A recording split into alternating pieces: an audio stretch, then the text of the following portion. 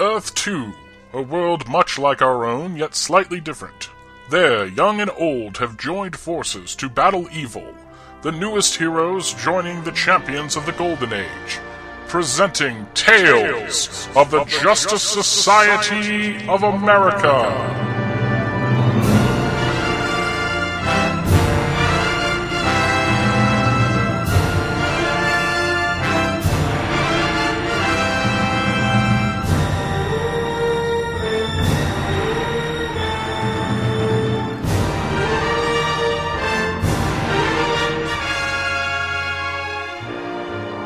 Hey everybody, and welcome back to Tales of the Justice Society of America. I am your co-host Michael Bailey.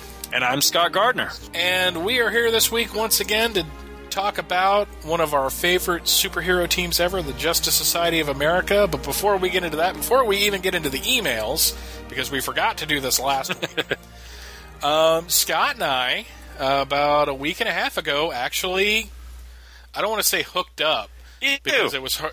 Ew, that's gross. It was hard enough going, hey honey, you want to go hang out with this guy I met on the internet, because that sounded creepy as well. But my wife Rachel and I got together with Scott and his family, had a very nice time, went out to see the Disney movie A Christmas Carol, which we both liked a lot. Yeah. And then got to have dinner together at the Cracker Barrel. It was a hell of a lot of fun. It was a really good time was had by all. And I'm glad you didn't say hooked up, because I mentioned that night I posted something on Twitter. I was like, yeah, Michael Bailey and I, we finally got to meet face to face. We went out to a movie, and then a friend of mine, Mr. Smartass, had to post up on there, oh, did you hold hands? I was like, you wise ass, but I guess I asked for it the way I posted it up. But no, I was just thrilled that we finally got to meet face to face, and it was a hell of a lot of fun. So let's make it the first of many get-togethers. Yeah, because we were going to try to have at least like a face-to-face meet and greet handshake at Dragon Con. Yeah. But it never worked out. Blew me off, man. Well, be honest, you just blew me off, man. I'm the one that called you. Shut up. But it was so crazy. I don't know that even if we'd worked really, really hard at it, I don't know if it would have happened, just because I felt like I never sat still for 5 minutes the whole time we were at that thing. It was just flitting from one event to the next event to place, and that whole... What was that, 4 days is just a complete blur in my mind now. Dragon Con is another reality altogether. Oh, yeah. Especially if you stay at the hotel, because you never really enter. Unless you have to go to the Sheraton, you don't even have to leave the building. Mm-hmm. Because all the hotels are hooked now by sky bridges. So it's just, you're encapsulated, and then that Monday comes and you realize you have to go back to your real life, right. And it's just like, Well, one of the fellas that I was with at Dragon Con, Eric Peterson, he's a veteran of Dragon Cons, and this was my first one. And so in asking him and bugging him about, what was it going to be like and what could I expect and all that, he finally just said, he goes, you're a Walt Disney World addict. He goes, you're a veteran of Walt Disney World. He goes, it's really like going to Walt Disney World and staying on property the whole time you're there. He goes, you're transported to that other world, and the real world drops away. He goes, it's kind of like that. And I thought, nah, I don't think so. But then after going, yeah, it's totally like that. Because if you stay in one of the hotels, you really just kind of leave the real world behind. And you live in this surreal world of stormtroopers and naked women. And it's crazy. It's so bizarre. And you eat at the food court. Yeah. Which is kind of an unreality in and of itself. So. Yep. Yeah, it was really weird. It's basically like kind of living in Dawn of the Dead. Yeah. A little bit. So there you go. No, we've been trying since then, because you only live an hour away from where I am, and vice versa. Obviously, that was a stupid thing to say. But I like to point out my own mistakes. But yeah, I mean, we've got some definite plans for other things. Basically just to hang out and show off our collections to each other. Most definitely. But before that, we got a couple episodes to get through tonight, and you're going to start off with the emails this week. Yeah. I'm loving it. I'm loving that we're getting emails. We're getting a ton of emails. I'm digging it, man. It's really nice. It's wonderful validation, I believe. So anyway, the first one is from Dion Cottrell. At this point, can we go ahead and just call him a regular listener, a regular Yes. contributor? Because I believe we've gotten feedback from him on every show now, so that's great. He says, I appreciate the quick look at a portion of All-Star Comics number 3, especially its breaking of the fourth wall, which is generally not remembered and or mentioned when the issue is discussed. Perhaps it's the English professor in me that enjoys such details entirely too much. Ha! Thanks, too, for reading my email. Until next week, Dion. And then he has a couple of postscript points here.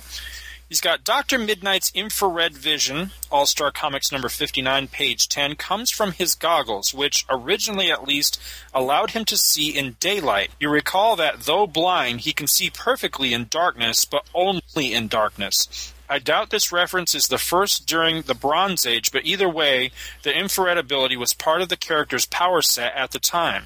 I believe he eventually had to give up the infrared-style goggles due to further eyesight deterioration. I think this is addressing a point that I brought up in the story, and I appreciate him, pointing this out, but I knew about all that. My point in that story was he actually used his infrared vision as a lie detector. And that was the point that I was actually calling into question. Was that a power he really had to be able to use? I just look at that and go, how does that work exactly? And then as we pointed out last time around, he ended up developing like a thermographic style vision. So I think they were kind of playing fast and loose with Dr. Midnight's vision powers. But again, please feel free to write in and correct me if I'm wrong. If he really did have all these vision powers previously established, I'd love to know about it, because while I think Dr. Midnight's an awesome character, I honestly don't know all that much about him. I just know his basic origin and gimmick, which is he's blind, but he sees in the dark. That's pretty much all I ever really knew about the guy. So I do, find that interesting. His second point was, I suspect the Captain America issue that Scott recalled is number 222. I looked this up, and he's right. That is the issue I was thinking of. I just couldn't recall the number. Where Abraham Lincoln punches Captain America? Yes. He says, which shipped a couple of years after All-Star Comics number 59, but was also done by Ernie Chan Cho. There you go, see? It's the same guy.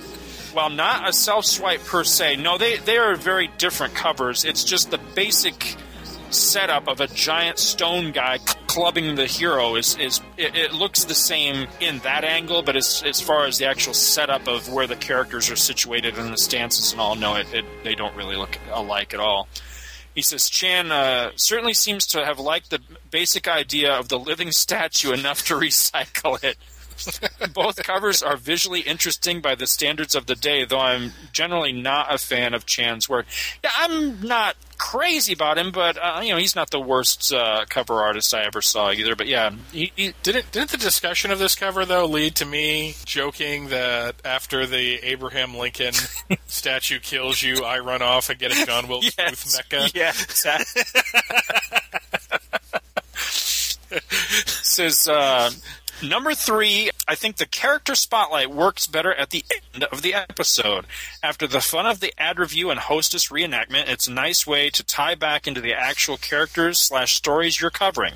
And yes, the original Earth 2 Robin costume is a bizarre mashup if ever there were one.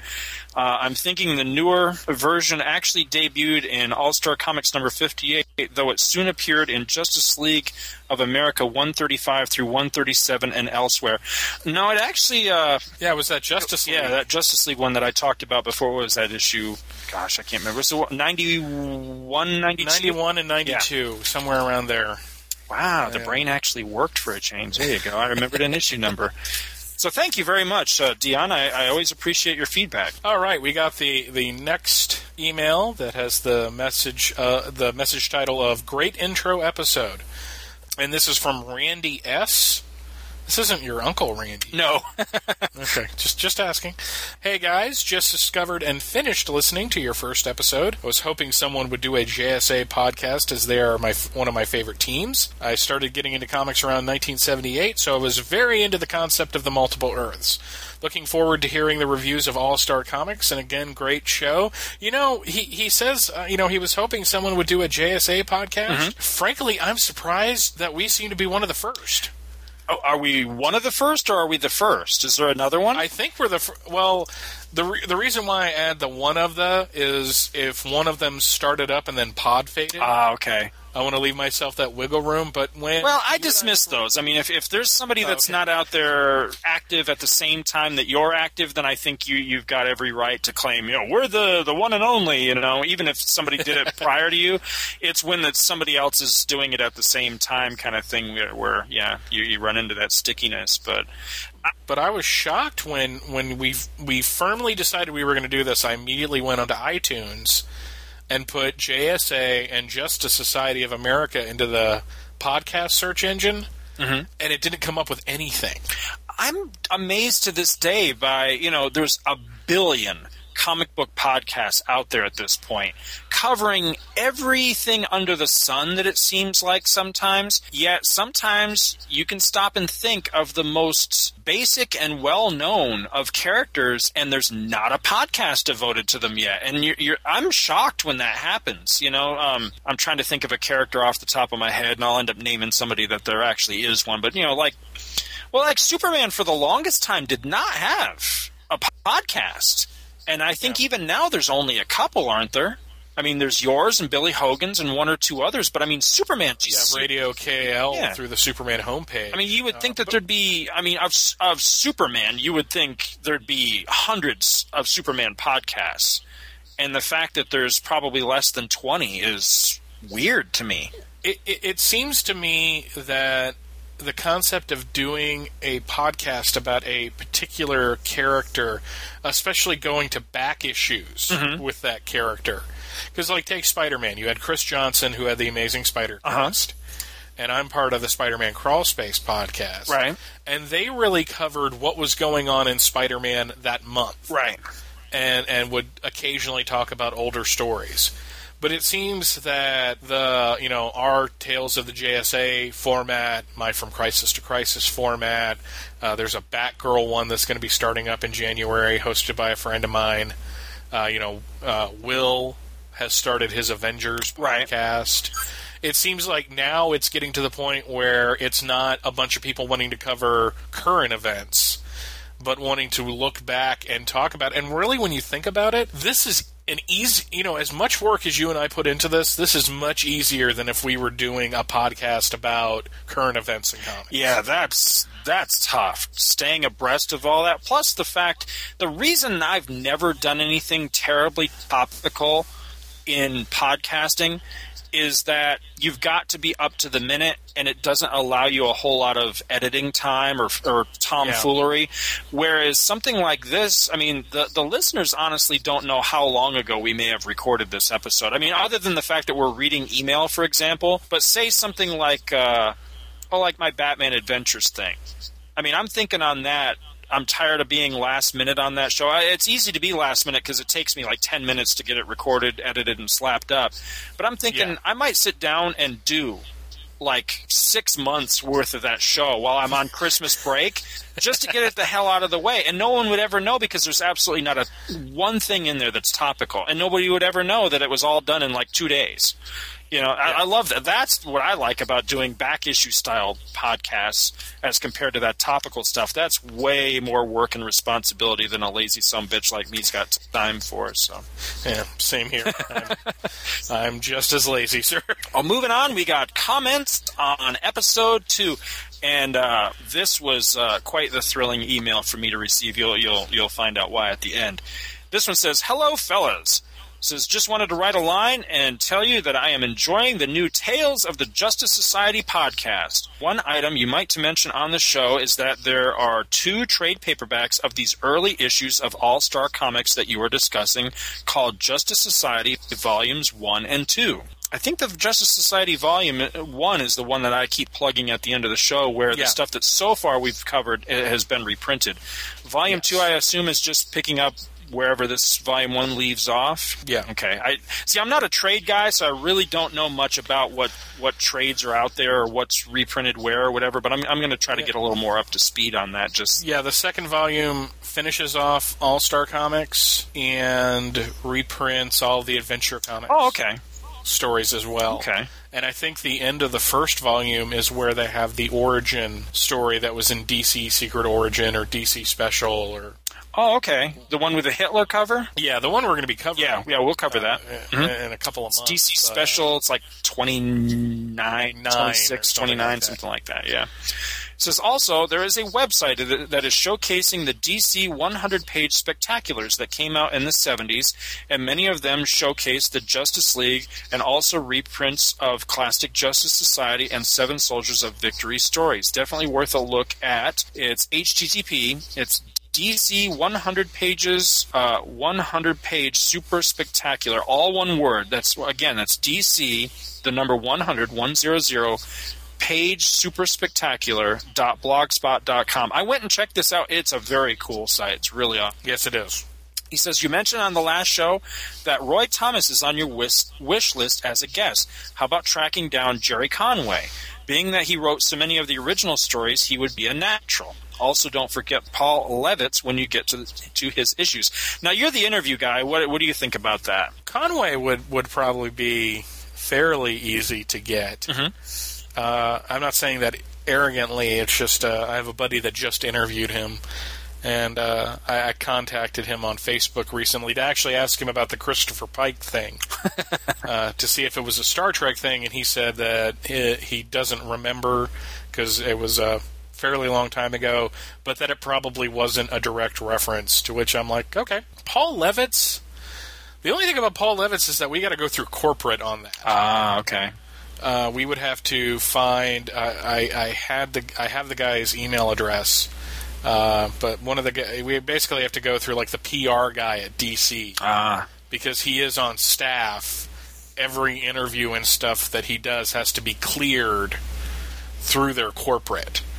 Whereas Roy Thomas and Jerry Conway really don't have that issue.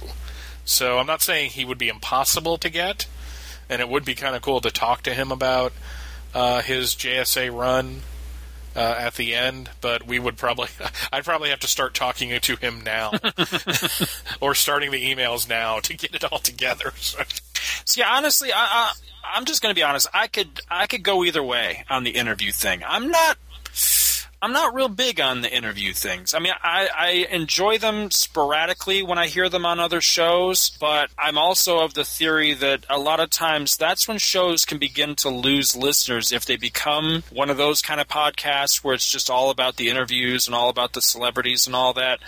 I don't know. Some people really dig those. I'm kind of in the other group. I'm in the group that, when I fall in love with a podcast, I generally fall in love with either the format or the hosts, and I like whatever their shtick is, or if it's more than one podcaster on a show, whatever their rapport is, whatever their story is, that sort of thing. So I'm more into hearing them and whatever it is they're talking about than I am with guest of the week. You know what I mean? So I'm not saying I'm opposed to it, but at the same rate, I don't really want to become that kind of a show. But that's just me. Okay. Well, just every once in a while, it would probably be as it pertains to what we're talking about, right? But yeah, I mean I'd like to get Roy Thomas though. Yeah, definitely. Oh yeah, absolutely. In closing, on show number 2, you read a bunch of ads in the comics. This is a great idea, by the way, and read the ad for the first DC Comics convention. I was there in 1976. The Hotel Commodore was an old hotel at the time, but that was part of the charm. I still have the program book that reprinted some rare Neil Adams pencils for a Superman story.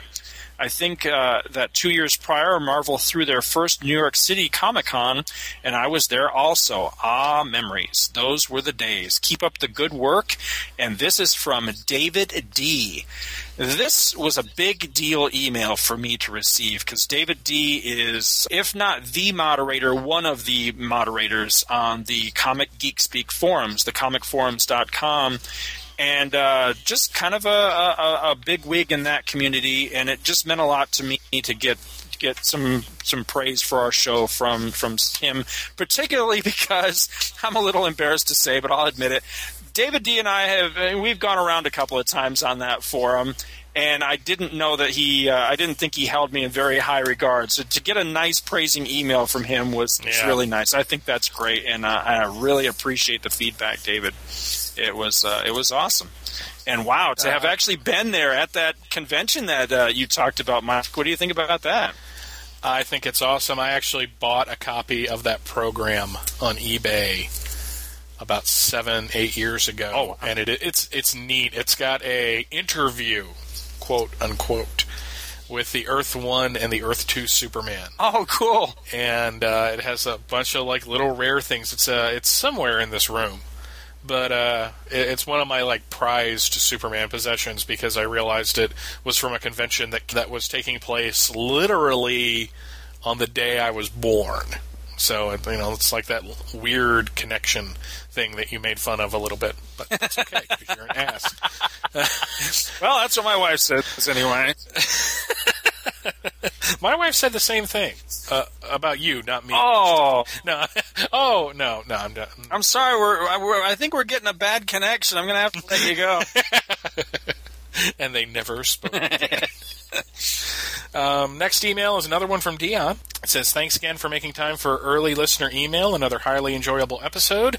The hostess reenactments have been truly hilarious. God, I'm telling you what, I'm going to change this right now. We are now the Tales of the Hostess Fruit Pies of America podcast or something like that, because we have gotten more feedback about that than anything else that we've done. It's awesome.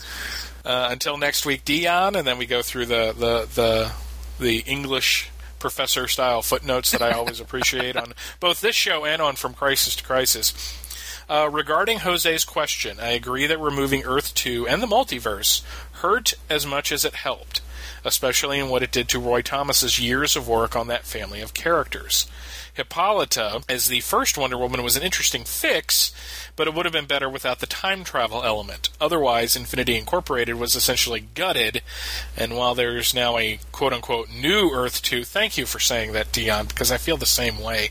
It's not the world we once had. No, it's at not. least not quite. So, it's basically like hooking up with a high school girlfriend after she's married and her husband died. Right.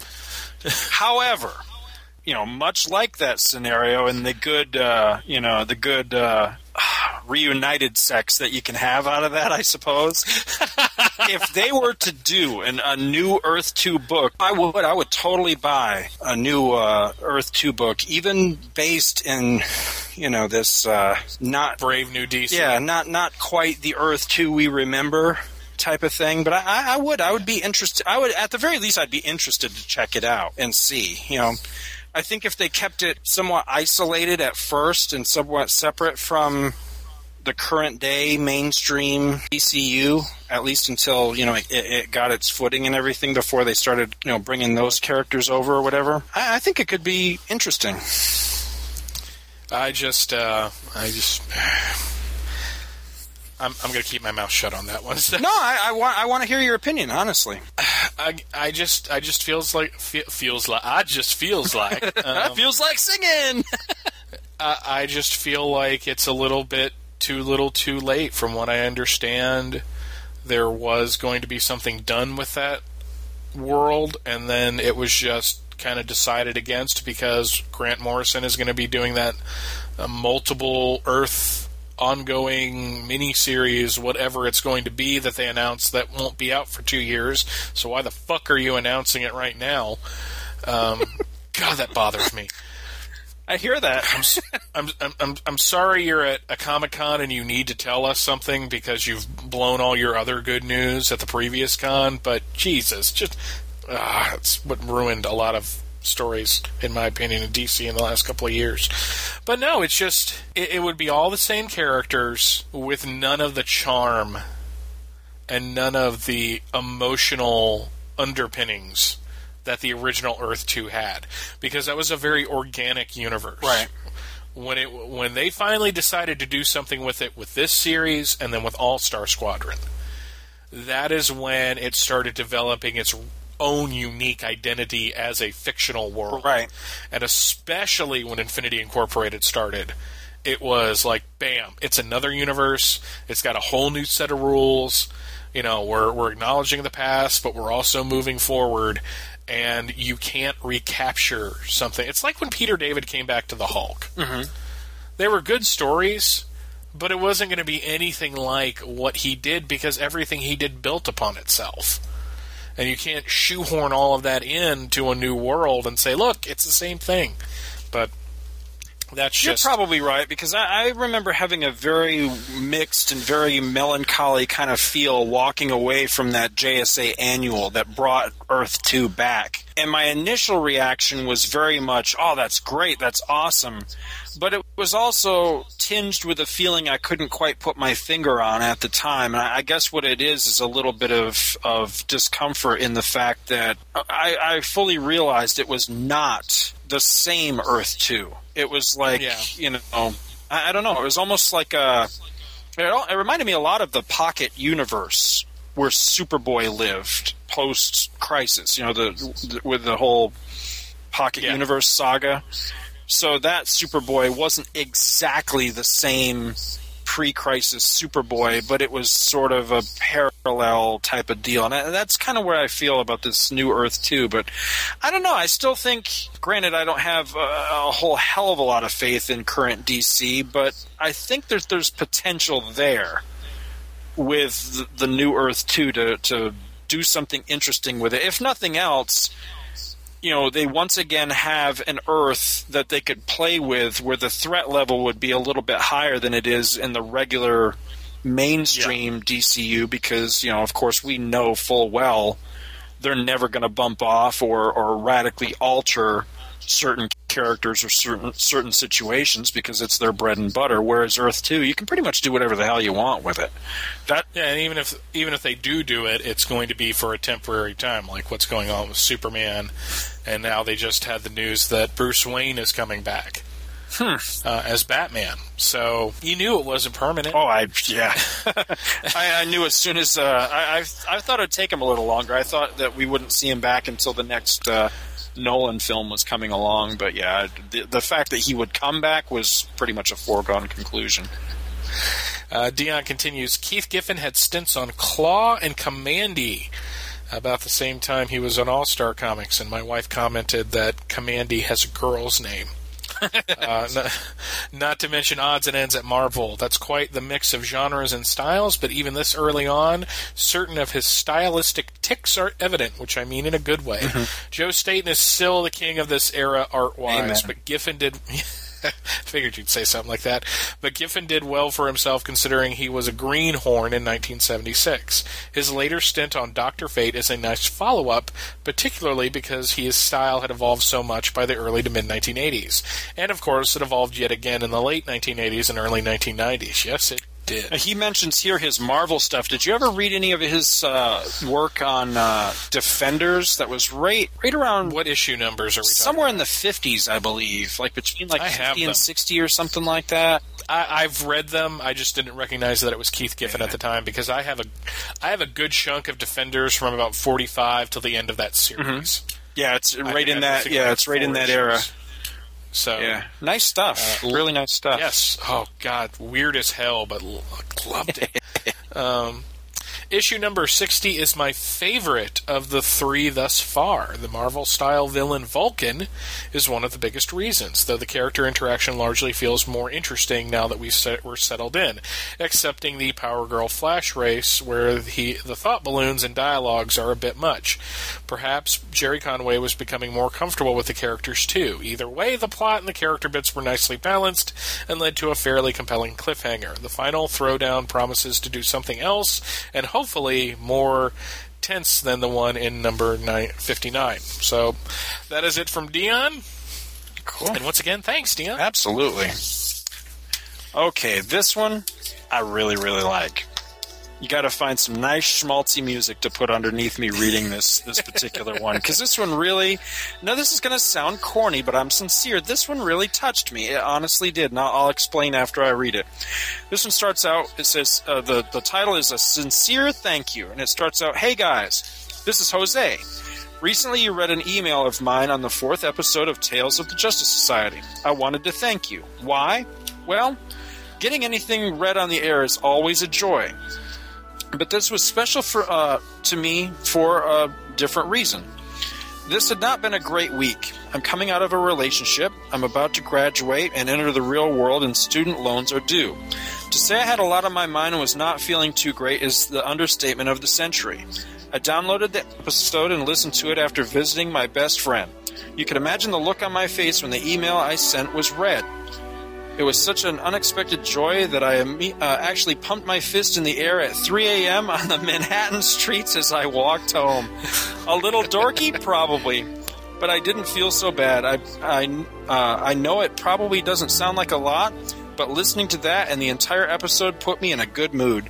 It's a rough road, which doesn't look like it'll get any better soon, but this was a bright spot that was sorely needed.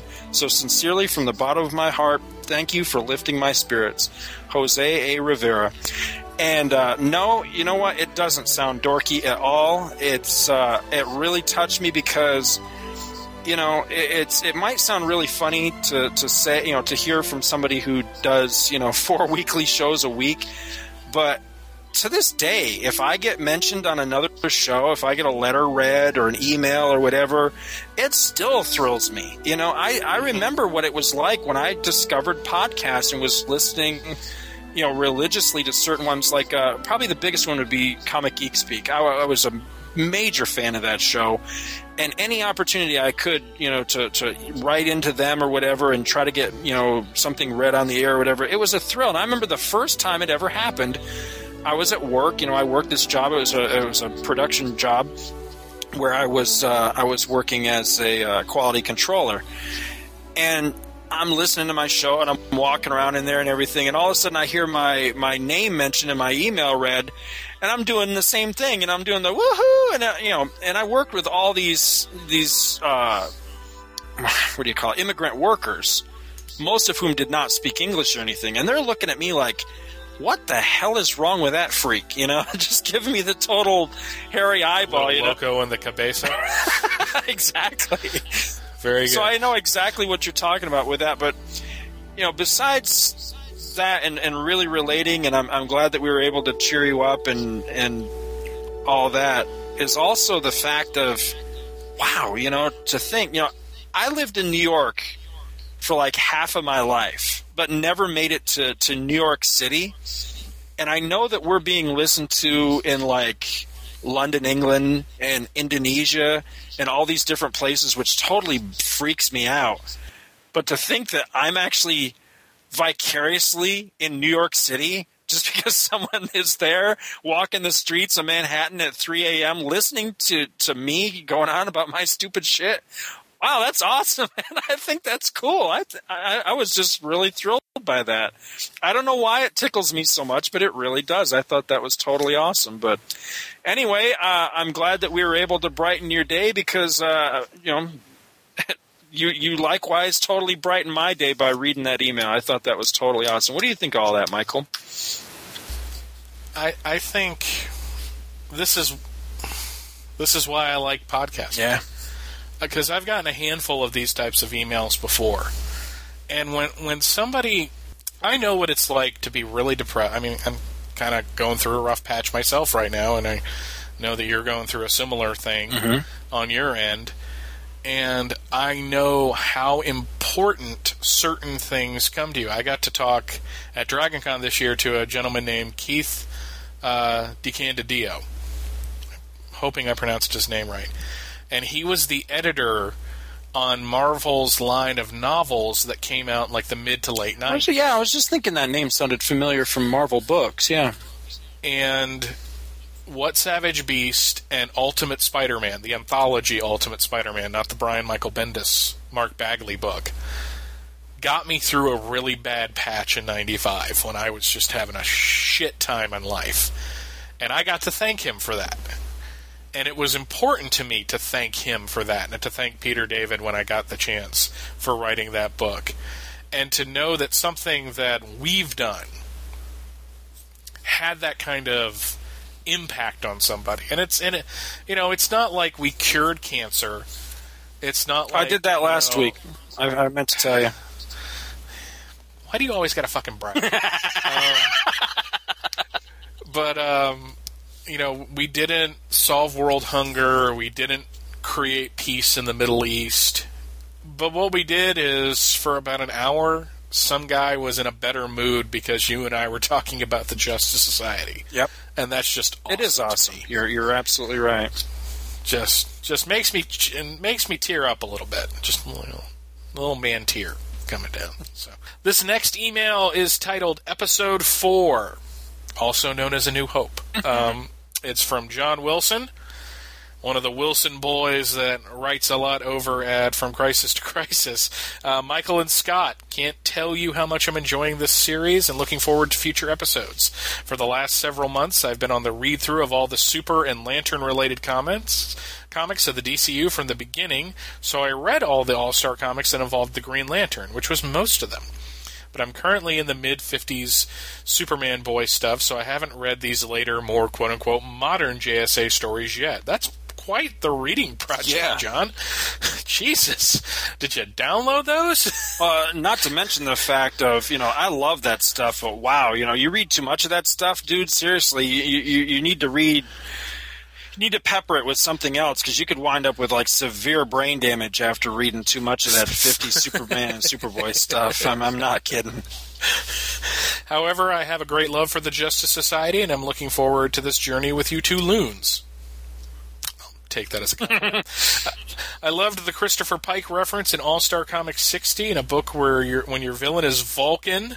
It seems almost a requisite. A note, I'm way too young to know this from first-hand experience, but my understanding of the Trek fan base at this time leads me to believe that this would be a very quickly recognized reference. The Menagerie, as the two-part movie that introduced the Enterprise previous captain and all that background information, was a big fan favorite. Yeah, you guys talked about that on Two True Friends. Mm-hmm. I would imagine that Pike is only slightly less recognizable to fans than Tribbles. The Menagerie ranks up there with The Trouble with Tribbles, The Enterprise Incident, and The City on the Edge Forever as a fan-favorite episode. So yeah, Christopher Pike's name would definitely have been an understood in-joke with Trek fans. You're more of a Trek fan than I am. Is that a good list of episodes there? I think so. The first time I read this email, I kind of thought, I don't know, but he does make a really compelling point. Not to mention the fact that the Menagerie is the only 2-part episode of the original series, so you had double the chance or whatever of catching that and being familiar with who Pike is. So I guess it depends on where you probably lived in the country and what episodes they played, because Captain Pike's only referenced in the Menagerie and never again, and they didn't play the cage back, during these days. So, yeah, I think there's a good, if you were a fan of the show and made a point to watch every episode, then yeah, you'd probably catch it. If not, if you were only the occasional fan or whatever, it might have slipped by you. But I think he makes a valid point one way or the other. Regarding the government security in quotes dialogue, this is only 4 years after Watergate and even closer to the Vietnam War. There's a lot, quotes again, of distrust being aimed at the government and their tendency to keep secrets the public would like to know. I think the comment was pretty much in vogue with what the typical liberally minded citizen would have been feeling at the time. I'll agree with that and I'll disagree with that, because basically the inherent argument there is that after Watergate, there should have been no secrets whatsoever, and I think any rational thinking person would be like, okay, look, there are certain things that we just don't need to know, right, as citizens, because I am fairly sure that there are things that the United States government is keeping from the public that if we knew about it would cause a panic, and therefore society itself would break down. Right. I'm cool with that. Right. I'd rather go my day-to-day knowledge not knowing about, the fact that a certain algae has died out, which is going to creep up the food chain and is going to kill off humanity in 30 years. Well, see, this is precisely how our alien masters want it to be. So, you're going with the program, man. That's awesome.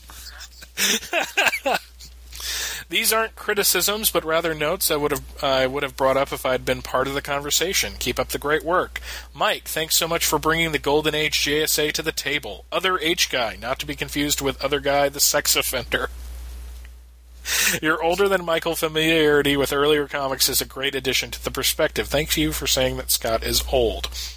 On From Crisis to Crisis, Michael is the Superman wise one, so it's nice to have someone on the show who has been around the comic scene a bit longer than he has. And I'll agree with that totally. I like the fact that I'm not the old man of the room. Fuck you both. I'm leaving. No, I'll take it as a backhanded compliment. And last question regarding the Star-Spangled Kid. I noticed him using a star rod. Is he related in origin skill set to Starman and or Stargirl? I think we mentioned in the episode, but just in case we didn't, because Scott and I forget because we're both old. Mm-hmm. The star rod he is using is actually the star rod from that Starman lent to him because Starman, I guess, got drunk and broke his leg. Right. I'm assuming he just got freaking shit-faced one night, broke his leg. It's like, here, you take the cosmic rod. Dang it! But it was actually originally known as the gravity rod because I guess that was more awesome sounding in the Golden Age. Right. He is not related blood-wise to Starman or the current Stargirl, but James Robinson played up the connection in the Starman series between Ted Knight and Sylvester Pemberton. Right. And that kind of led, when Courtney in that JSA All-Stars miniseries from a couple of years ago took on the identity of Stargirl, she was doing it to honor both of her heritages. Right. And because the rod she uses was Jack Knight's. Right. So there is a connection there, and it's really awesome, and I recommend that JSA All-Stars miniseries, because not only did it have a neat current story going on, but every issue had a backup feature written and drawn by a different artistic team of the Golden Age character the issue was focusing on. And I really liked it. Did you ever get to read that? I have it, and I don't think I've read any of it yet. I need to bump that up on my to-read list, because it does look really cool. That's the one where it has both, when it has, Mr. Terrific, it would have both versions of him on there, right? Yes. Yeah. Yes. Yeah, I have it. I just haven't... I was a big fan of that when it came out. It looks good. I like the art in it. Okay. I think... Yeah, this is our last one. Here we go. This is from our buddy Jack Paris again. He says, great 4th episode. Hi, Michael and Scott. Thanks again for an amazing episode. Keep it up. These keep getting better and better. Love the discussion of Vulcan's powers and critique as a Marvel villain. Also enjoyed the Power Girl feminist assessment of her little diatribes. Even reading this as a kid, I never understood why she was voiced this way in some panels. It sounded like a puerile Valerie Solanas parody made for Saturday morning cartoons. Who is this Valerie person? I should have looked this up ahead of time. Yeah, I was about to say, can you cover while I go to Wikipedia? And then come in sounding like I know what I'm talking about, please? This is an instance where I'm just going to have to profess my ignorance on that one. I have no idea who that is. But you feel free to look that up real quick if you like. Okay. Also, for the Wildcat temper on TV, it was a different time. People still had images of Elvis blowing away a TV with a gun. It was a laugh. Also, Wildcat was supposed to be a walking blue-collar sort of guy. And the TVs that could be afforded back then for most working people were Japanese TVs, which at the time were considered trash and inferior products. I think that's a good point. This is why most families with some cash might have had an Electra home, but Sony was shite. Odd but true. So most people would smack the crap out of their sets. And Grant Morrison touching Earth 2 or JSA, hasn't he done enough to the Justice League already? Oh, yes. Cheers and keep it up. Jack. I'm wondering where Jack is from. Jack is, did he tell us before where he was from? I completely forget. I can't remember. Yeah, I would like. Valerie Jean Solanas was an American radical feminist writer, best known for her attempted murder of Andy Warhol in 1968. She wrote the Scum Manifesto, which encouraged male genocide and the creation of an all-female society. Scum, by the way, stood for Society for Cutting Up Men. I think I dated that chick. Wow. Somebody very like her, anyway. Man. I mean, the only thing that we can do after that is talk about Our Man. I mean, that's like the worst transition in podcasting history. But I am the king of bad transitions. So no, but we thank everybody who's written in. Yes. We've got about 4 or 5 for the next episode 2, and I really like the conversation they produce. But it also makes me feel like they're involved in the show. Mm-hmm. And that's really important to me, because as much as Scott and I are the ones hosting this, frankly, if we wanted to do this, we would just sit here and talk on Skype all night. And we have done that. Yes. On several occasions, much to the detriment of our relationship with our wives. So, that's not true. That is true.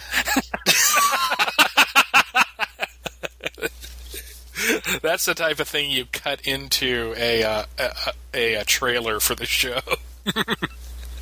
That is true, and then everyone laughs. No, but I am going to continue because it's actually been a lot of fun doing. Going through All-Star Comics number 3, the very first Justice Society story.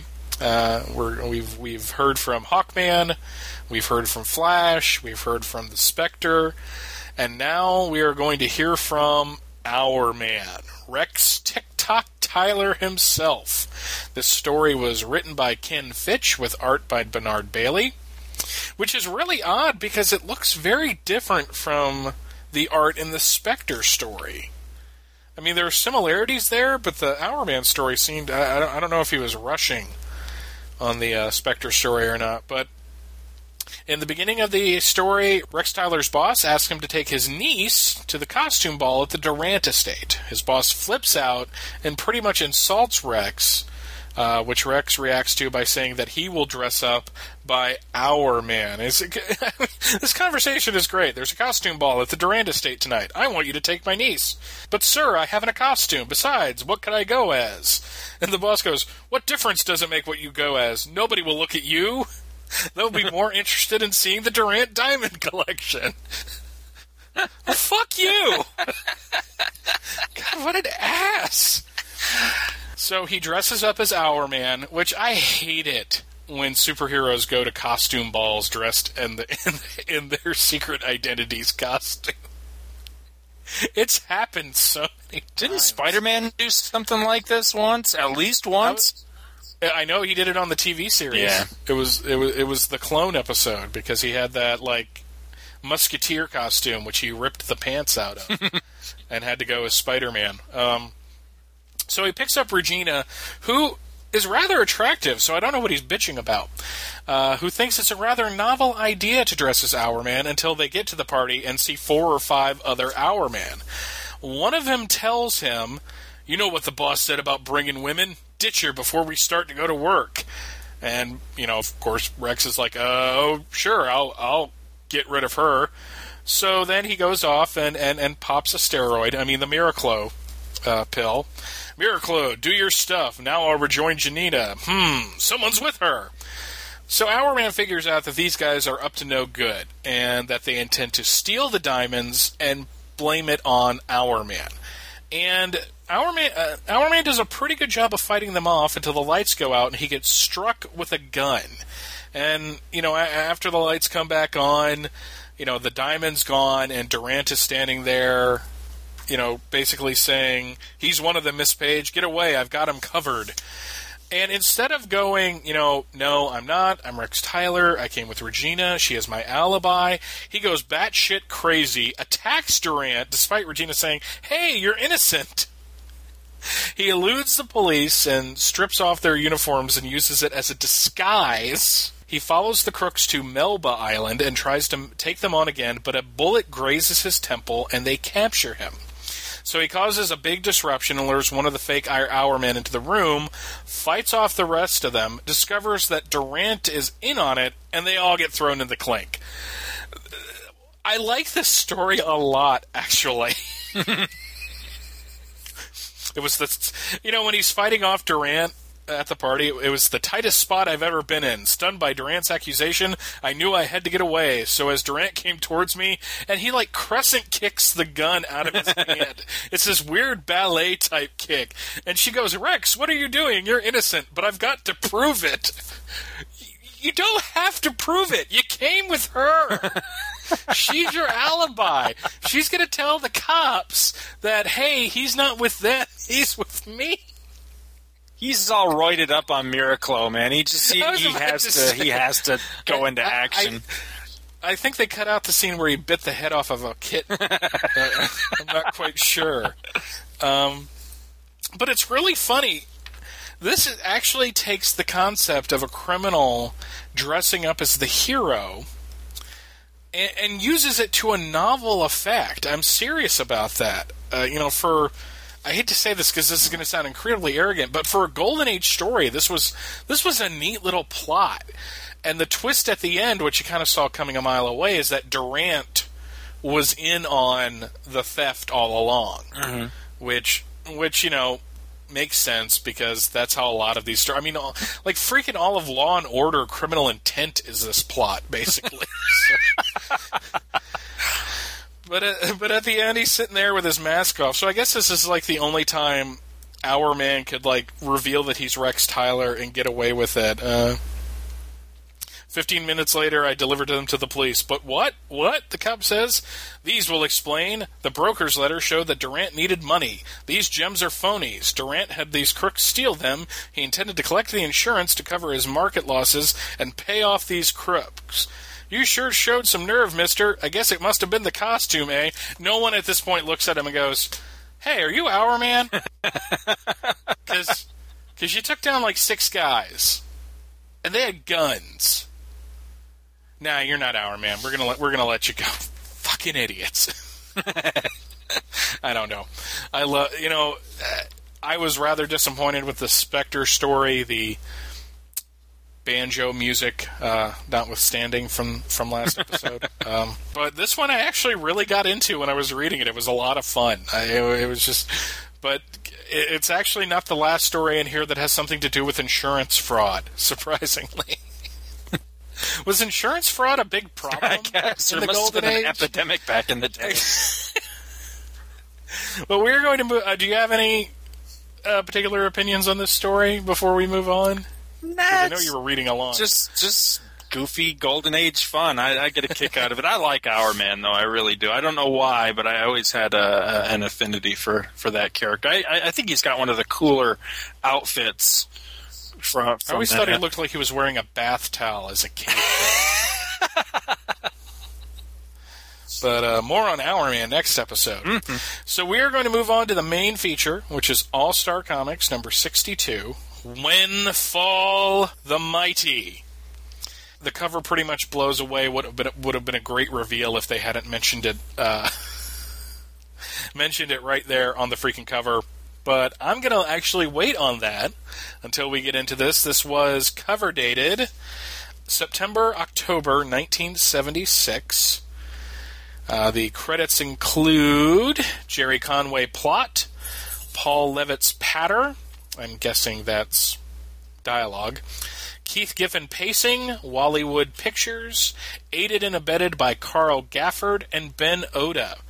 And like Scott did last time, because there is no JSA roll call this time, you have Wildcat, Dr. Midnight, a dying Dr. Fate, Star-Spangled Kid, Hawkman, Power Girl, Green Lantern, Flash, and Hourman, and a mystery member, to be revealed later. We open with the Star-Spangled Kid sitting inside a very Kirby-looking machine. Yeah, that looks like Jack Kirby freaking drew it, and then then everyone just took off with the rest of the story. With the rest of the JSA trying to figure out how to save Dr. Fate. Unless there is a miracle, Fate won't live through the night. They give it one last shot, and suddenly Power Girl sees an Ankh in the computer screen, leading them to think that Fate is still aware even though he's in a coma. After recounting Dr. Fate's origin, which we detailed last time, Green Lantern wants to search for Mystic Secrets, where Kent Nelson became Dr. Fate. Hawkman needs to leave to take care of some personal business. On their way out, Lantern and Hawkman are greeted by Flash and Hourman. Apparently the Flash got out of whatever his wife wanted him to do when she came in the middle of the fight last issue. He had to take the trash out. Yeah. I don't know what he did. Maybe he doped her up. Left her at home, snoring away, while he's off with the boys. You know, this kind of story plays out 1,000 times in marriages of this era. Flash and Hourman who stop by to lend a hand. Flash agrees to join Green Lantern on his quest, while Hourman goes into the headquarters, and Hawkman heads home. As Hourman whines that this isn't the JSA he remembers, Clyburn is killed by Xanadu. Shiera tries to fight Xanadu but fails, and Xanadu transports himself and Shiera out of the warehouse. Flash and GL head to Egypt while Hourman whines some more about Power Girl and Wildcat fighting and questions if this is what superheroes are like today. Meanwhile, Hawkman discovers the melted amber in Clyburn's body and calls in the rest of the team.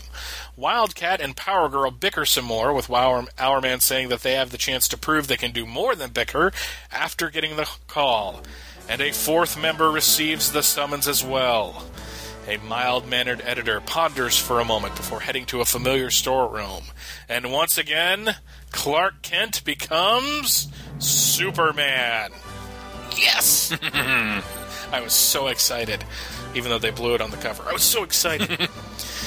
Back at JSA headquarters, Hawkman briefs the team, and we get a lovely diagram of the JSA's brownstone, which was pretty part and parcel for this era. If they were going to show you that headquarters for the first time, you were going to get that cool schematic of it. More bickering breaks out before Superman shows up, because if anyone's going to shut down useless bickering, it's fucking Superman. This Superman's not going to put up with that shit. Wildcat is happy because he thinks Power Girl will be given the boot, but Superman thinks she's done a pretty bang-up job, so shut the fuck up, Wildcat. We see a bit of family drama before Hawkman says they need to start dealing with the bigger problems before them, namely, we need to save my wife. Everyone leaves but Hourman, who is annoyed that he came out of retirement for glorified guard duty. Hourman is such a freaking whiner in this issue. Half a world away, Xanadu starts doing some evil things when the JSA arrive. Superman and Power Girl attack from the front, but are foiled rather quickly. Meanwhile, Hawkman investigates the near-dead people that have been lining the streets because of Xanadu's whoosy-what's-it, when Wildcat hears some funky music. Suddenly, he attacks Hawkman, and when he asks Wildcat, "Hey, why did you just hit me?" Wildcat explains that he is only doing what a member of the Injustice Gang would do. And I'm going to read directly from the last page of this episode because... issue, excuse me. We keep saying episode and issue. They're interchangeable. It says... That's right, reader. There's still more action on the way, 'cause next issue, Superman versus Power Girl, Xanadu versus the JSA, the return of the Injustice Gang, more on the mysterious stranger, and the death of Dr. Fate. And really and truly, I think only 2 of these things happen next issue. It's a month away. They're kids. They won't remember. They'll forget. No, but this was, despite hating Xanadu, this was a rather packed issue. Yeah, it was meaty. There was a lot going on in this one. I like this issue. So do I. I'm kind of curious why on that first page, Green Lantern is holding Dr. Fate's helmet like it's made of cloth. Yeah, he looks like he's crushing it. I would figure the helmet of Fate would be a little more sturdy than that, but maybe that's just me. I was thinking that that they'd want to leave his helmet on because I thought he drew his magical powers from the helmet, and that maybe it would actually aid in his healing process or whatever in this issue, but I don't know, maybe that's just... It probably would, but they don't know that, so they're killing him and only knowing that they're doing it. Oh, man. Well, we got some good notes for this one. Now, did you want to talk about the cover? Yeah, I don't know how to feel about it. I like Ernie Chan. I just don't really like that shot of Superman. No. He looks kind of funky. You got Xanadu's head in the background. I will say that Hawkman is really selling being choked by Wildcat there. That's almost like a Joe Kubert head on there. And Power Girl, Power Girl looks fine. It's kind of an ugly cover. It is. It really is. I'm glad you said it because I was going to if you didn't. But, the cover copy plays up the fact, it says, he's back, the Golden Age Superman in action again.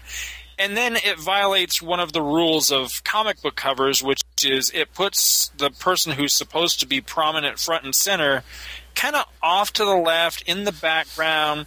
Plus, this is not the Earth 2 Superman. This is like the regular old Superman appearing in Earth 1, regular continuity comics. There's nothing dynamic or different looking about him or anything. He's very clearly not the same character that's in the interior of the book. Yeah.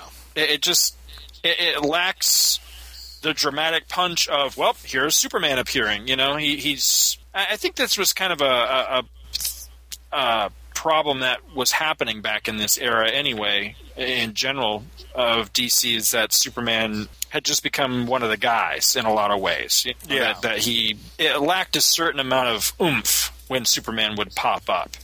I always like it when it's a big deal when Superman shows up in a book that he's not normally got anything to do with at all. Well, that's the thing, is that in the story itself, his appearance is pretty dramatic. Mm-hmm. I mean, it's a big deal, because he is in semi-retirement at the time, as we'll discuss in a little while. Right. So him, actually heeding the call of the JSA means that, to him, it's like, well, I've got to go help out. Right. They've called me at the office. I told them never to call me at the office, but they called me at the office. And, it's just, when he shows up, everyone's like, hey, it's Superman. And it's a very Joe Shuster-looking Superman. Yeah, I love... the reason I like it. Yeah, love the way that Keith Giffen draws Superman. Love it. The third page of this issue is kind of... I like it. I think the layout of the page is pretty interesting, because at the top you have what I'm assuming is Naboo. Yes. Kind of framing the top middle of the page, and you have the action going on around it, where he's holding a little boy and then he's holding Dr. Fate to show that he raised Kent Nelson to become Dr. Fate. But it's kind of interesting to see on the bottom of the page you have Green Arrow, Green Lantern and Hawkman walking towards the front door, and then the perspective flips and you see Flash and Hourman. And it's not like anyone is drawn really dynamically, but I like it just the same because it's very natural. Yes. Green Lantern's walking along. He's holding his cape so that it doesn't drag on the floor.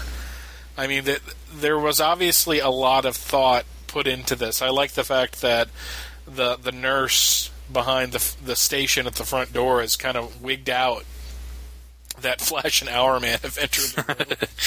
What?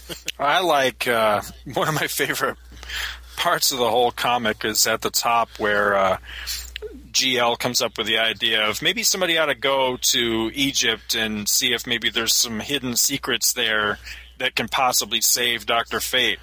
And Hawkman's like, sweet! Well, you go do that because I don't want to. As chairman, I nominate you. He's like, are we still voting on shit? Good, really? Good plan. Well, I don't want to do that, so go ahead. I love it. I like that too. That makes me. Yeah, Hawkman is pretty much in his own little world right now. He is. He's concerned. Now, granted, I completely understand because, if someone's like, "Hey, Mike, your wife's been hurt or whatever," I'd be fucking out of there too, not caring about anything going on. But yeah, jumping forward just a little bit, page 6, where Xanadu kills Clyburn, is just freaking awesome. Because you have him screaming, "Yeah!" Which in some comics can be boring and pedestrian, but what Giffen and Wally Wood did is that the "Yeah" is actually the panels of the page, and it frames Xanadu burning the shit out of Clyburn in his disco. He looks like he's roller discoing, actually. Yes, he does. He looks like roller skates on the bottom. I don't know about you. Yes, very much so.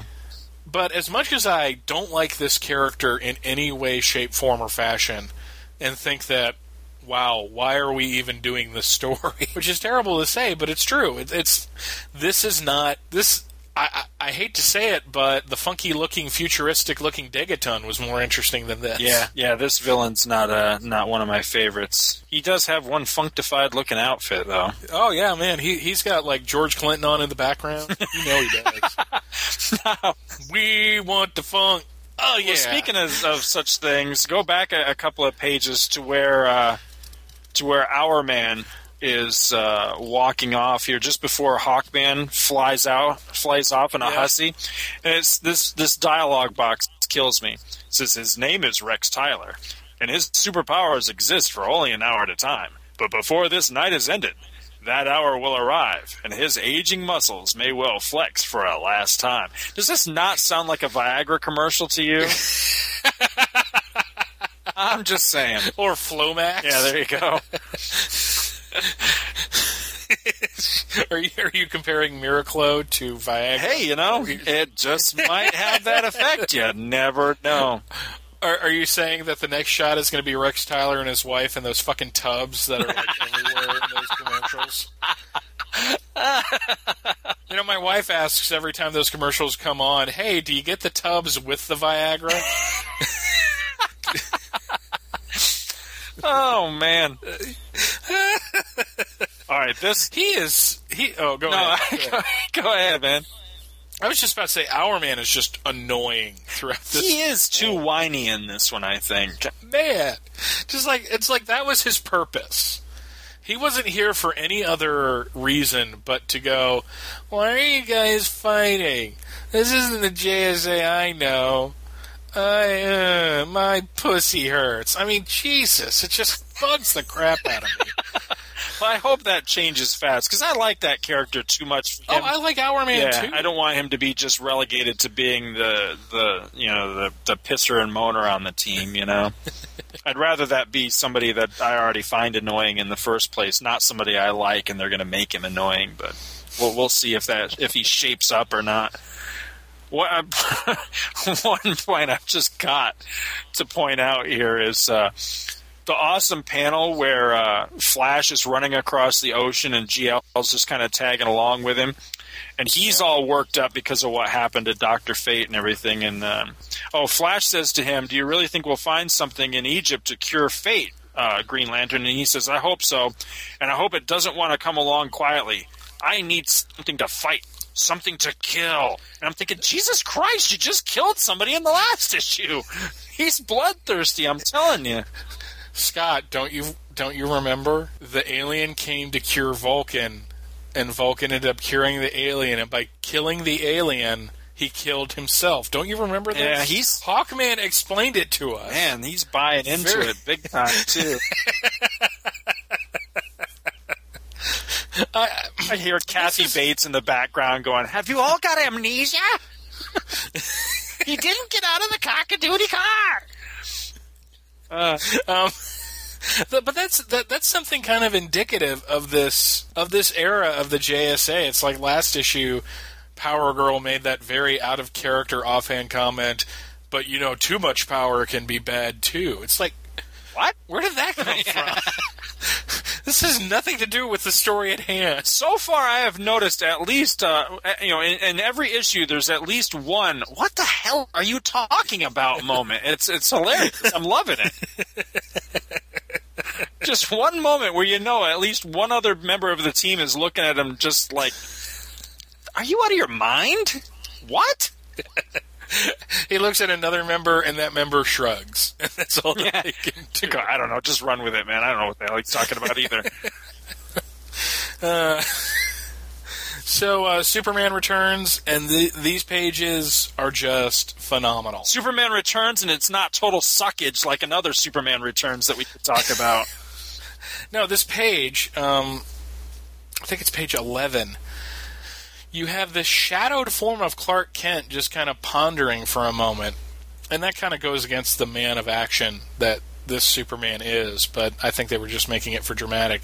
But they are totally aping. It's like Joe Shuster and Wayne Boring had a kid, and he drew this page. And it's really cool. He goes into the storeroom. You see the shirt rip, even though it's all in shadow. The cape flies on, which I always kind of liked, seeing the image of him putting the cape on. He stands there and poses, no idea why. But at the bottom of the page, he's leaping. Yes. He's not flying. And that's kind of odd, because I thought it was already established that this Superman was already at the point where he could fly. But still, it was kind of cool. It is cool. And you even have someone going, look, up in the sky. I really, really like that. Well, it's nice to me to learn that one of the first times I can remember seeing Giffen draw Superman, especially when he drew him like this, was in DC Comics Presents. It was an issue with Superman and the Legion of Superheroes. And I think it had Ambush Bug. Yeah, it did. It was where Ambush Bug got loose in the future. But he drew Superman very much like this. And I can remember seeing that as a kid, thinking it was awesome, but also thinking it was very, very odd because he looked so completely different from any other drawing I'd ever seen of Superman. And now I see that, now I understand, of course, that, it was an homage back to the old Schuster stuff, but also that wasn't an aberration, that Keith Giffen had actually drawn Superman like that prior to that DC Comics Presents issue. So that's pretty cool, that he was consistent in that art style with Superman. So do you recognize the character that's in the robes on page 11? See, my pages are not numbered, so is this across from the DC TV series ad? Yes. No, I was wondering who this was. Now, is he the same guy? Well, I don't want to spoil ahead. Yeah, I don't want to spoil ahead. I was just wondering if you knew who it was. Well, after next issue, I think I know who it is. I know who I hope that it is anyway. Oh yeah, I'm looking forward to it. But at this point, no, I don't. I read this part and I didn't have any idea who it was. But it seemed kind of weird to throw him into this, though, because I think one of the thing that hurts this storyline as a whole that Conway is writing and that Levitz is dialoguing is that it jumps around and there's too much going on. And I can see that because the main part with Xanadu is kind of boring. But it just seems like they're trying to throw too much foreshadowing into the story. Mm-hmm. And then it kind of interrupts the overall flow. I don't know if you got the same sense. That's what I did. So. Well, I didn't think that there was too much going on, so much as sometimes I had trouble remembering what characters were where, and sometimes I almost get the feeling that the creative team did as well.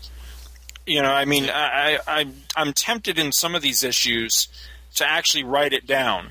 Okay, Hawkman is here right now, Flash is here right now, just to keep score and see if they ever screw up, because I swear sometimes I get the feeling that half the team is off in like Tokyo or something, and then in the next panel, the other two guys that weren't there are suddenly there with no explanation. I could be wrong about that, but I thought I caught him in it at least once or twice. But it's because there's so many characters, and they are constantly globe hopping all over the place that maybe I'm just getting a false sense of they're not being consistent with their locations or something. But that's kind of a minor nitpick. It's got to be rough anyway to write a team book with so many different characters, I would think, and keep track of everybody and where they are. I agree completely.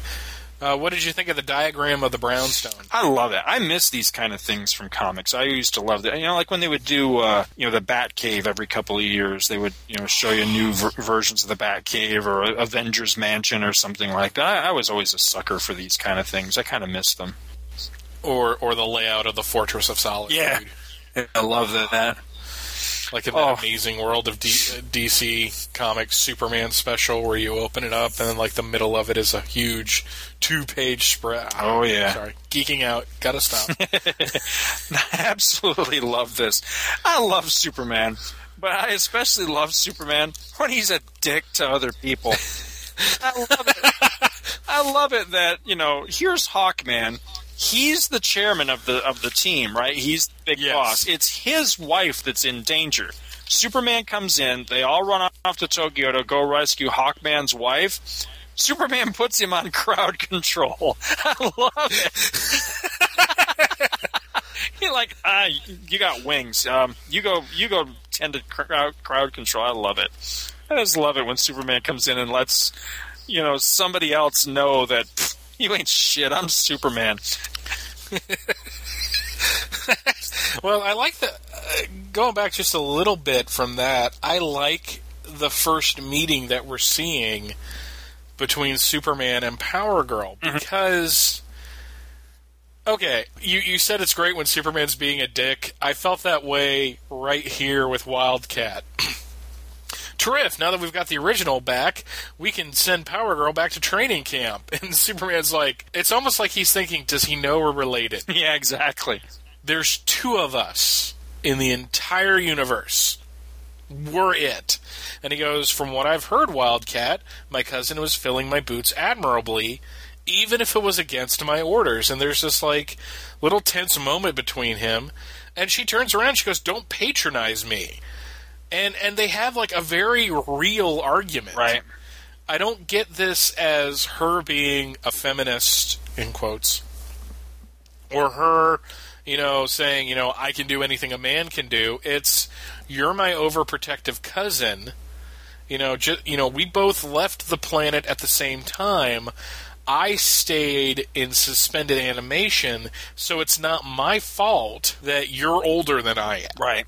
So stop treating me like a kid. And I was just like, and he's giving her, like, he's not being patronizing to her.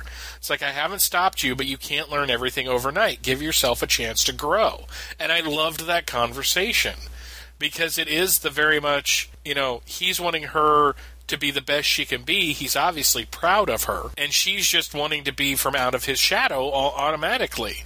And both of them are right and both of them are wrong. Right. And I have a feeling that, if I have a daughter, this argument's going to happen.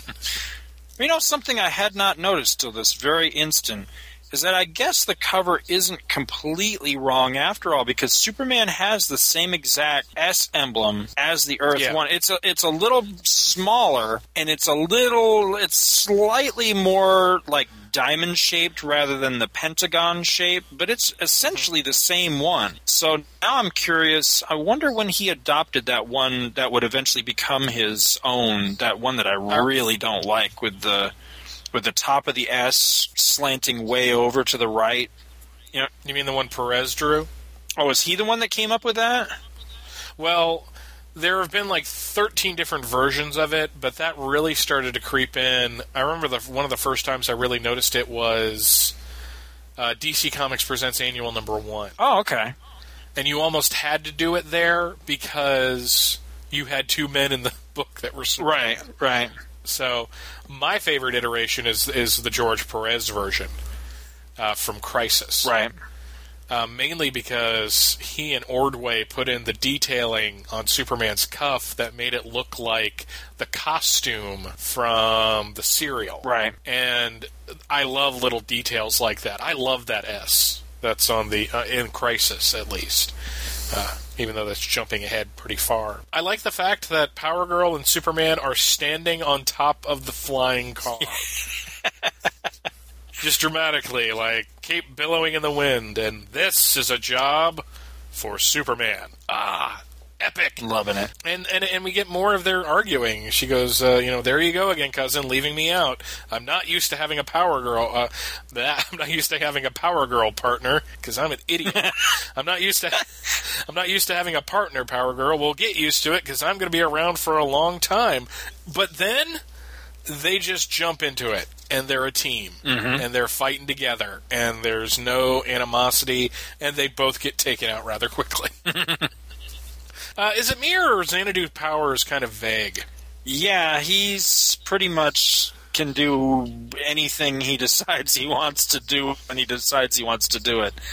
He's, very, very undefined. I don't know if he's supposed to be some sort of wizard or magician. I don't know. I honestly didn't like him enough to really find out. That's my note too. I really don't like him actually. Yeah. I was largely unimpressed by Mr. Xanadu. The ending. Mm-hmm. How do you feel about that? With Wildcat clocking Hawkman? I mean, I'm cool with it. It's set up for the next story. Was there something about it that bothered you? It just came out of nowhere. Well, it's the setup for the next issue. It's the cliffhanger ending to make sure that you are curious enough to come back. Plus, I mean, what did we like as kids more than anything in old comics, which was when heroes would fight each other. And in this one, all of a sudden, for no good reason whatsoever, Wildcat just clocks Hawkman, which I don't know why amuses the shit out of me. I really get a kick out of that he would just all of a sudden just... No, because Hawkman has been pretty, self-important and self-obsessed throughout the entire issue. He needs to be hit in the back for that stupid face mask thing he's got in this. Now, I always thought the bird thing looked ridiculous to begin with, and then he goes and makes it even worse, which is a hell of a task, really, when you consider he's wearing a friggin' bird head on his face. There have been two artists that have drawn Hawkman to my satisfaction. One of them was Joe Staton, when he had that gold helmet look that we're going to get to, and the other was Mike Parobeck. Yeah. I hate this mess. Yeah, I like the gold helmet. Isn't that the one that eventually Golden Eagle would eventually take? I believe so. Yeah. No, but like I said in the very first episode of this show, I freaking hate that mask. Hate it. It looks stupid. It's like he looks like a Mexican wrestler is what he looks like. A little bit. Oh my God, you're right. He does. He looks like he should be in that. What's that show my kids watch? That oh shit! Now I can't think of the name of it. I want to say Mucho Libre or something like that. I'm not sure that's right. But you know what I mean? Yes, I know. I know what you're talking about. It's on Cartoon Network, I think. Nacho Libre or something. I don't know what the hell the name of it is. Anyway, Jack. Yeah, I think it is actually. But you get the idea. Well, Hawkman's got a strange look anyway. I mean, I've never been comfortable with the guy characters that go around without a shirt on. The Hulk, I can see it working for. It doesn't work for anybody else. Are you threatened by it, or it's just kind of creepy? It's like, put a goddamn shirt on. It's like, wait. Who's your childhood hero? My childhood hero, Superman. Oh, okay. Who's your other childhood hero? Oh, yeah. Well, yeah, I guess you're right. He didn't like to wear a shirt. James T. Kirk. He liked to get out. James T. Kirk, every opportunity he had to shred his shirt, he took it. So, all right. I guess so. I guess my problem is that, you couldn't ever go to McDonald's with him. You know what I mean? They wouldn't let you in. Like, sorry, you might be Captain Kirk, but, see the sign right here. No shirt, no shoes. I would so go to McDonald's with William Shatner just to see what it was. Totally. What would he order? I don't know. I'd like a double quarter pounder, supersized, with a Dr. Pepper. Because he strikes me as a guy that would drink a Dr. Pepper. Oh, yeah. Coke. I think he was in a Dr. Pepper commercial once, if I remember correctly. We are way the hell off topic. Well, I was going to bring us back. Do you have anything else about this issue? No, that's pretty much it. I really like this issue. Wackiness included. I really did dig this issue. I like all of them so far. Even as goofy and strange as they can get. Even when they have some seriously lame-ass villain that they're fighting, I still get a real kick out of these issues. Well, I guess we can move into the ads, and it's very sad.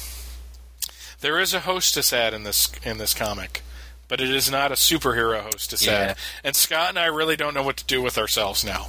We can't act out the hostess ad, because the hostess ad is for the 3 free baseball cards. Whoop-de shit. And I don't know about you, Scott, but I've always had this kind of animosity towards baseball cards.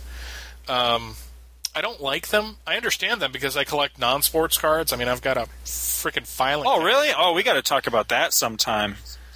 What, non-sports cards? Oh, yeah. Oh, I've got a bunch of them here. But, it's just like baseball cards. I understand their place in Americana. I understand their place in my bicycle spokes, and that's about it. But I've always felt that with a comic book, you have a story. You have something you can read. With a baseball card, you look at the guy on the front, you read his stats on the back, you put it into a sleeve, and you put it away. And that's pretty much it. Maybe you trade them. And it's just like I've always felt the superiority of the comic book over the baseball card, which apparently makes me un-American. And I'm kind of mad at Hostess for failing us. Failing us this month. I really am. Well, also, and I realize that this is perpetuating a stereotype that not every comic book reader falls into this category, but I would be willing to bet that the significant portion of us do, or at least back in these days did. Okay, once again, do I have to keep saying this? What audience are you pitching to? I'm reading a fucking comic book. Why are you putting sports stuff in here? We don't play baseball. We read comic books. So, I don't know. Well, there is that portion of the comic book reading audience that is very much into baseball and football, both college and professional. It's just, I'm like you. I'm just like, no, I read comics as a kid. I had no hand-eye coordination, so baseball really wasn't for me. I would be really, really curious to hear from our audience. And I'm serious. I really want some feedback on this. Of the audience members that are closer to Michael's and my age, I think the thing with because I do see what your point. I see a lot of like forum members, that start threads like, so what's your pick for the fantasy football? And I'm going, this is a goddamn comic book forum. Why are you talking about football? And it always annoys the fuck right out of me when I see that. But I realize that in this day and age, there are a lot of comics fans that are embracing, but I subscribe to the theory, and I want people to either confirm it or deny it. One way or the other, I want to settle this thing.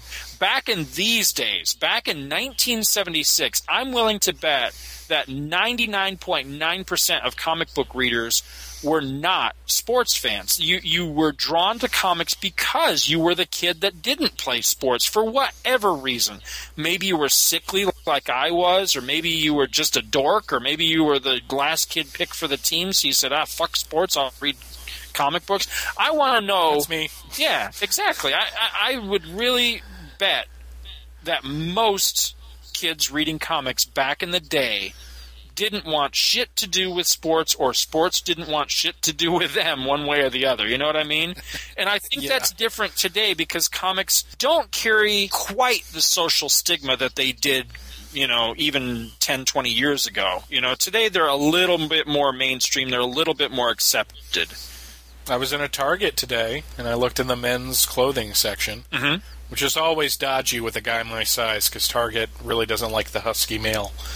And they had a whole display of pajama sets, and right there next to the Superman one was like the UGA one. Mm-hmm. Geek culture is all about crossover these days, and it has been for the past 6 or 7 years. Yep.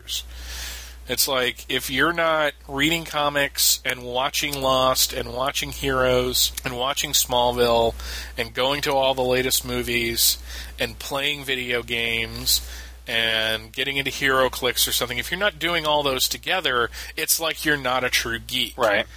I'm a specialist. I like comics. I like other things, like you and I have talked Star Trek and Star Wars. Right. I like other geek things. People of my generation, it's G.I. Joe and Transformers. and Voltron and Thundercats and stuff like that. But my main thing is comics, and it seems like when I'm talking to people and they're like, "Well, did you play Arkham Asylum?" I'm like, I don't really play video games. It's just like, "Oh, really? Yeah, really? What the fuck?" I think I've said that to you myself, haven't I? Yes, but I wasn't going to bring it up. Anyways, no, but that's the thing is, but I think you're right. I'd like to hear from the audience, because we've apparently got a very vocal audience. Mm-hmm. What their thing is. Because for me, when I was little, I was short and I was skinny. I couldn't run really fast. I had short, stubby legs, and no one really liked to pick me for their team. So it's just like, fuck this, right? And I had no hand-eye coordination. No hand-eye coordination. It was terrible. But moving on, we got a shooting a daisy with Daisy air rifle. I do want to see the statistics on the number of one-eyed 35 to 45-year-olds that you brought up last time. I totally agree with you on that. Okay, I've mentioned before that there was a significant shift around this time period in comic book ads, where it went from really cool stuff to like record commercials, basically. Right. And we have one of those. The Rolling Stones, black and blue. This creeps me the hell out. What's with the dude in the suit? I look at this and I just go, Mom, Mick Jagger's looking at me. He's really creepy. The dude in the suit, I don't know, is this a member of the band? Because it actually looks like their agent or something. What the fuck is the agent doing on the record album? I have no idea. See, I'm not familiar enough with all the members. I know Mick and I know Keith, and I couldn't tell you which one is Keith in this picture. And that's about it. I have no idea who the rest of these guys are. My like of the Rolling Stones as a group ends at about 1969. So. It's just like everything before that, I'm really down with. Anything after that, okay, maybe Street Fighting Man. I don't know. I've always been more of an Elvis person over the Rolling Stones or the Beatles. So, but that's just me. The what? I said, you heathen. I forgot you're a Beatle. I'm a Beatle fan. Yep. And that's cute. No, sorry, that was really patronizing. I apologize. You dick. Well, we got to keep some acrimony between the two. No, we don't. I got another Slim Jim ad. Got another Make Money Fast. That thing creeps me out. Jesus. That's where all the con artists of America have come from. Was comic. Maybe Wortham was right, man. Did you ever have any of these Revolutionary War soldier things? I didn't, but you know what? I always liked the soldier ads, whether it was Revolutionary War or World War II or anything. I loved the art. It was always really dynamic, and I always got a kick of it. Never did have any historical soldiers. I used to have shitloads of army men because we used to melt them. That's how we... Yeah, I heard your toy episode. You were destructive. We were evil. How we never burned my grandfather's garage to the ground, I'll never know to this day. Or, worse yet, blow ourselves up or something. But yeah, we did. We literally, we would have our little wars. We would get our thousands of little green army men, and you had to douse them in gasoline. And then we would fight the wars by having a pack of matches, and we'd flick it back and forth at each other. Beaten. I mean, beaten for that. Oh, yeah. I mean, after you sit there all day long, either pouring gas on them or dipping them into a can of gas, and you yourself are soaked with gas, and then you're sitting there lighting matches to throw back and forth at each other's army men, how the hell do you not set your hands on fire? How we never did that is absolutely beyond me. I mean, my guardian angel must have been working overtime. Okay, opposite of another hodgepodge of ads that has two muscle weightlifting ads and one be taller, so fuck you. Is an ad I thought you'd like to talk about. Which one's that? The limited collector's edition ad? Yeah, I love both of these. Both of them are awesome. You got the Superman versus the Flash with a beautiful Jose Luis Garcia Lopez cover. I always like this. It's sort of kind of an homage back to... What issue of Superman is that? Is it 199, I think? Somewhere around there. I should know that because I've actually got that autographed by Murphy Anderson. awesome. Yeah, it was totally awesome. But yeah, I like this. I actually have this one because it collects all of the classic Superman Flash races. I like the first 3, I think, and then the one above that is the Superboy and the Legion of Superheroes. Now, as much as I'm a Superboy fan, I'm especially a fan of Superboy and the Legion of Superheroes, particularly from this era, particularly of the Mike Grell era. And this is a Mike Grell cover. I don't actually like this cover very much. Superboy looks out of proportion somehow. It's supposed to be a perspective shot where he's like flying at and above you, like he's going to fly over your head, but there's just something a little wonky to it. It just doesn't come off looking quite right. I've never liked Cosmic Boy's costume from this era. Yeah, it's creepy. He's not wearing a shirt.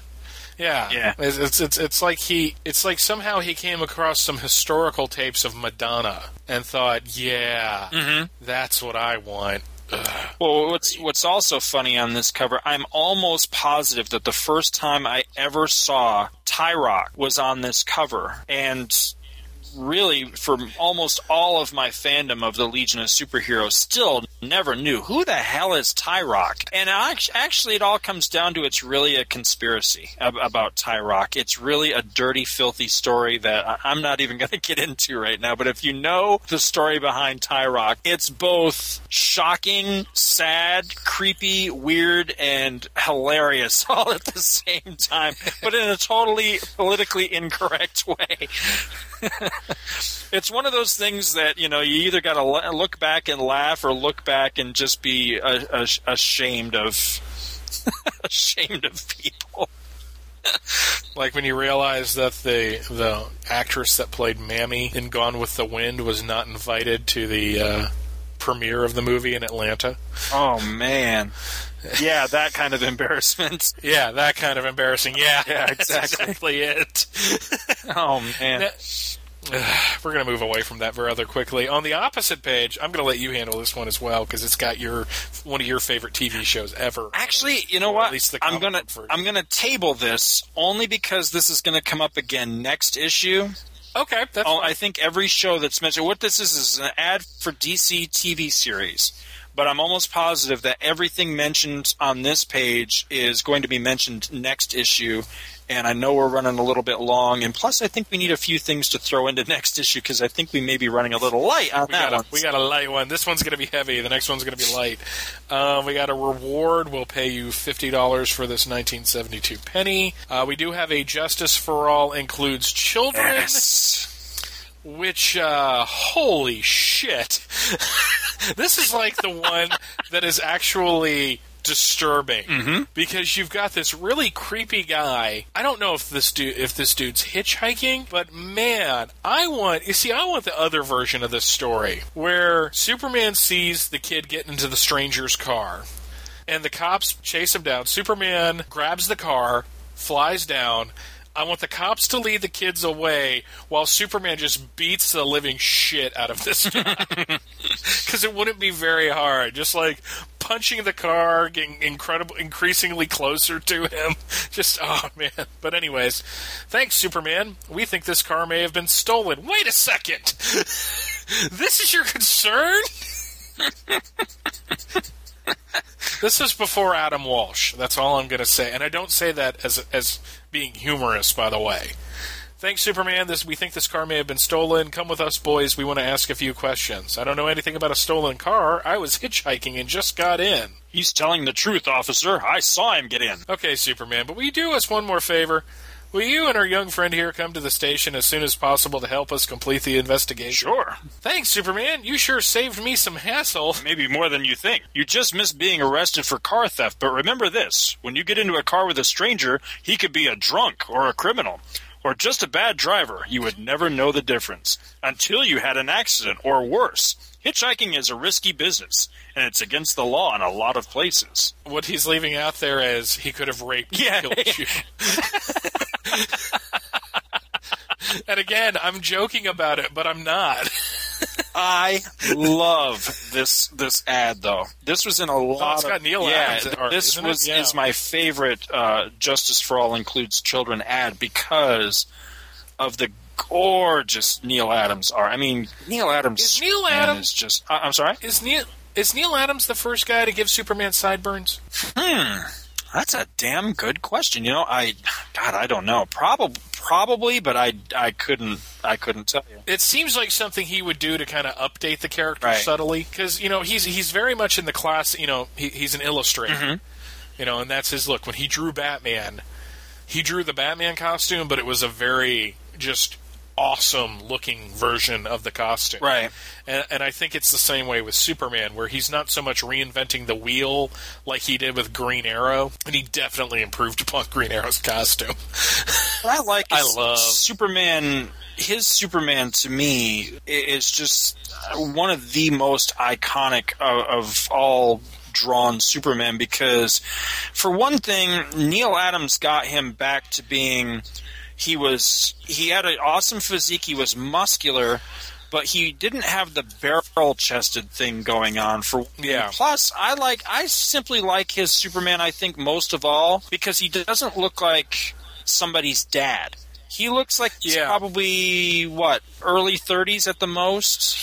That was always my problem with Kurt Swan's Superman, is that he looked like he was in his early 40s. And I think that comes from being, you know, starting to draw the character around the time that George Reeves was Superman. Right. And even to this point, Christopher Reeve hadn't come onto the scene yet. Right. So our only live-action version of it was a guy who was in his 40s. Mm-hmm. But when you make him look a little younger, it makes the character a little more dynamic. Exactly. Across from that, you loved our Legion issue, so now here's the DC Comics number 12, Amazing World of DC Comics number 12, Science Fiction Spectacular. Yeah, and it's Mike Grell art again with Superboy. I love that picture. I don't know what he's doing exactly. He's almost doing like a vampire style pose, like a, you know, like with the curled fingers and all that. But it's really cool. And then Hal Jordan, Green Lantern, flying right next to him. I'm pretty sure that's also Mike Grell. Hal Jordan. Yeah, really. Yeah, it does. It just says right here, Legion and GL artist Mike Grell. Yeah, love Mike Grell. Now, on the opposite page, there's a book we're actually going to, in the middle of it, that we're going to mention next time. Mm-hmm. But what I love about this, it says first edition sale, and they have a bunch of different sets, 5 different ones that you can buy. And I love this concept that this merchandising company, NCG Merchandising, out of Dover, New Jersey, basically, I'm guessing they just bought a crap load of all of these number 1s. Mm-hmm. And number 2s and number 3s, and they package them together. I would love, because basically they're $4 a piece, and there's 5 of them. So $20 plus 69 cents, shipping and handling. One set, you've got the Shadow number 1 by Mike Kaluta and Denny O'Neil. Demon number 1, Super Team Family number 1, Stalker number 1. Another set is Shazam number 1, Justice Incorporated, Strange Sports Stories, which I could give a shit about, Black Magic. It's sports. I don't care. Yeah, me either. And Claw number 1, Set C, Sandman, Shazam number 3, Plop number 1, Joker number 1, and Champion Sports. Set D was Shazam number 2, and the rest are number 1s. You had Weird Worlds, Beowulf, Green Team... That's wacky shit right there. That is... Isn't that Jack Kirby? Yeah. God, that thing is messed up. And OMAC number 1. And the final one was Tarzan Digest, Tor, Atlas, Batman Family, and Prez. $20. Yeah, there's some good stuff in there. Damn, the Shadow number 1.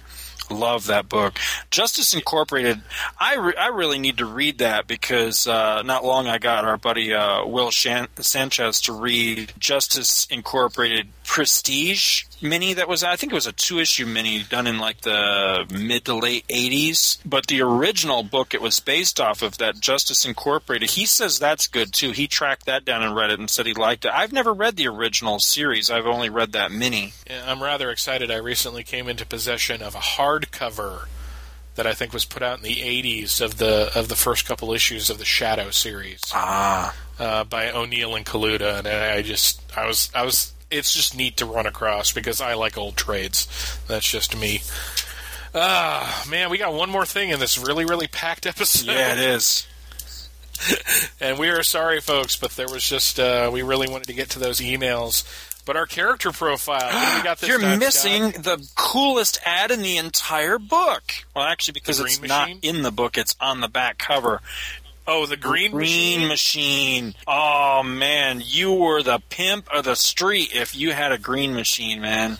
Did you have one? I had one. I rode the shit out Oh. of the Green Machine. I love these things. I see that they're actually back now, so I wonder if maybe they're not that big a deal. But it was one of those things when I was a kid, that all the kids had, their big wheel.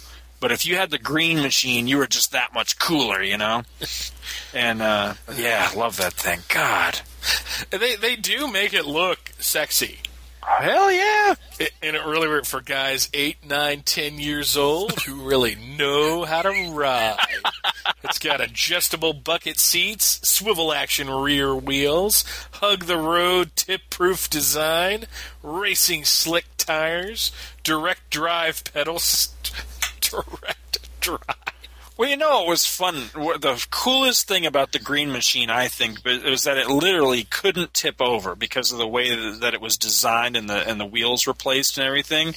So it was really fun was to find some dumbass that had a big wheel, right?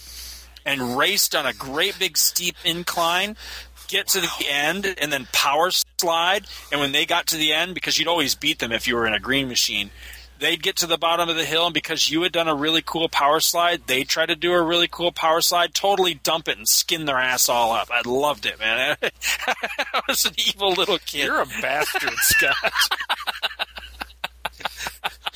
You know what I like to do when I was a kid, Mike? I like to hurt other children and make them look stupid. Absolutely. I was one of those kids. But I'm totally going to let you take this this character profile. Well, we are running super, super, super long for this one. Our character spotlight this time around is going to be short and sweet. We are covering Earth 2 Superman. And honestly, I mean, if you know Superman, if you know the basic origin, then you pretty much know this character. This one, same deal as the Superman we all know and love. Came from Krypton as an infant from the exploding planet and all that.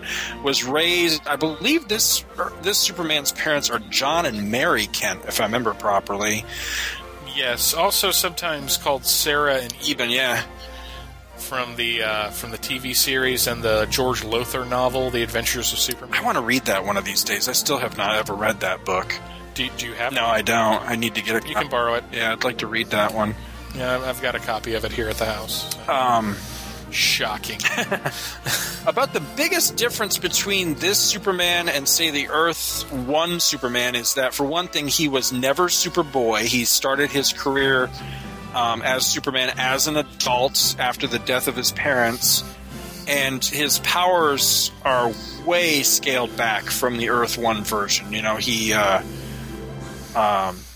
the classic, faster than a speeding bullet, more powerful than a locomotive, able to leap tall buildings, because he couldn't fly for a whole lot of his career. He was just able to leap an eighth of a mile, and he wasn't quite the super invulnerable, godlike being that the Earth 1. This was not a planet juggling Superman. This wasn't a Superman that could actually move the Earth out of orbit, if a meteor was coming to smash it or something like that. He was much more, pretty much the classic Golden Age Superman, dialed up a little bit stronger than the original stuff appearing, in the earliest stories, but still pretty much the same guy. The book that's largely considered to be the first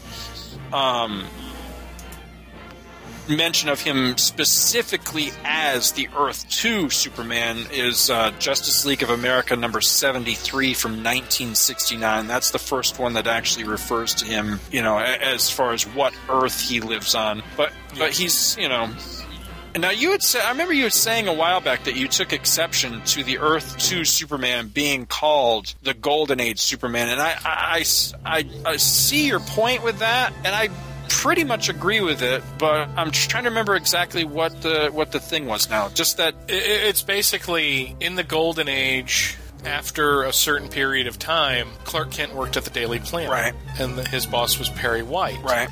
And the conceit of the Earth 2 Superman is that he worked for the Daily Star, and that his editor, until he took over, was George Taylor. Now, that's cool because it's referencing the original Superman. Mm-hmm. So, in a way, he is the true Golden Age Superman as the one that first appeared in 1938. But that means after his first, half dozen adventures, it's not him anymore, right? Exactly. Yeah. So, it's basically like everything else about Earth 2 is that it is the Golden Age characters, but kind of not. Right. And it's a very fine line. It's not something that I will swear on a stack of Bibles and gut you, in an alleyway if you disagree with me about, because it is such a fine point. It's just, you ever get that, one thing that sticks in your mind and you can't get it out once you've thought it?